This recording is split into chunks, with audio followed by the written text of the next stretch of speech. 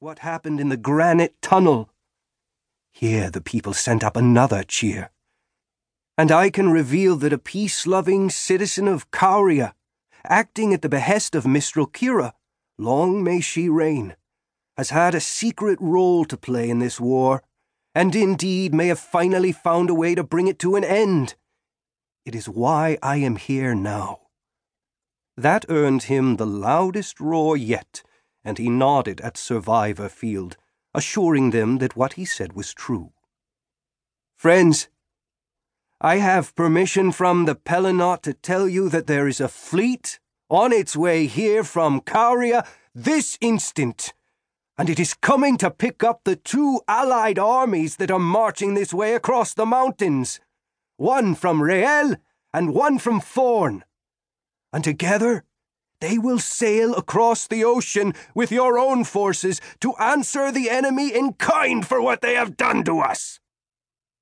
The emotion that news tore from the throats of the assembled would have drowned out even the power of his kenning. It was angry at first, not directed at him but at distant shores, a tide of people who had lost almost everything and hungered for a balancing of the scales. And then it lightened, morphing into jubilation as people felt hope for the first time in months.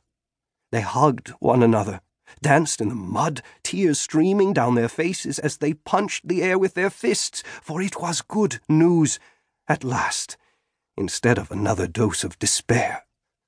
And I was not immune to those feelings.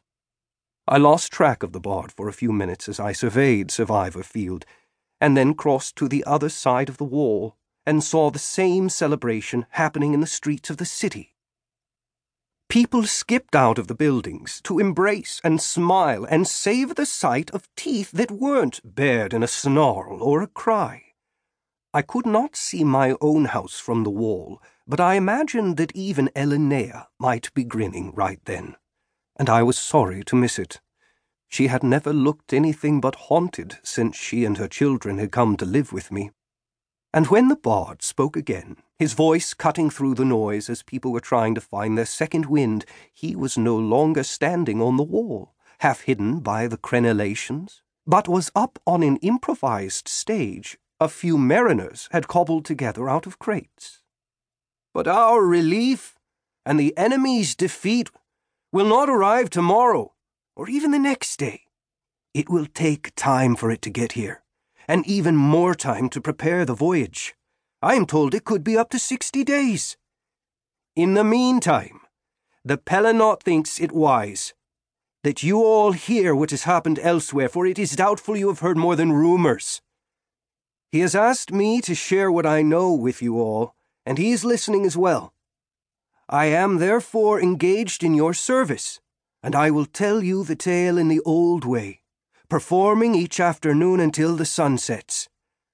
I hope you will take heart, as I have, from the small victories against overwhelming odds, all of which allow us to be here today, to be here tomorrow, and God's willing, generations hence, to tell these stories again. The bard had to pause here for another swell of applause, and while he did, a young woman stepped onto the stage of crates with a giant flagon and presented it to him, speaking a few words in his ear that did not carry like the bard's voice. Fintan dipped his head in thanks to her, and then his voice floated again on the wind. It seems that Brenlin's reputation for generosity is well deserved. Master Yunder, owner and brewmaster of the Siren's Call in the city, gives me a flagon of mismade ale, purely medicinal, I'm sure, and lodging at his inn for the length of my engagement. Thank you, sir. Appreciative noises were directed at Yonder for having such excellent sense, and I imagined that other inn owners were cussing themselves for not thinking of it first. The Siren's Call had just received the best advertising possible. Smiling as he did so, Fintan took the opportunity to tip the flagon and then wipe the foam from his upper lip.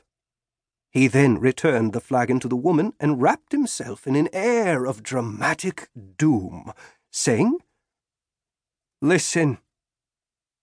Everyone I could see on either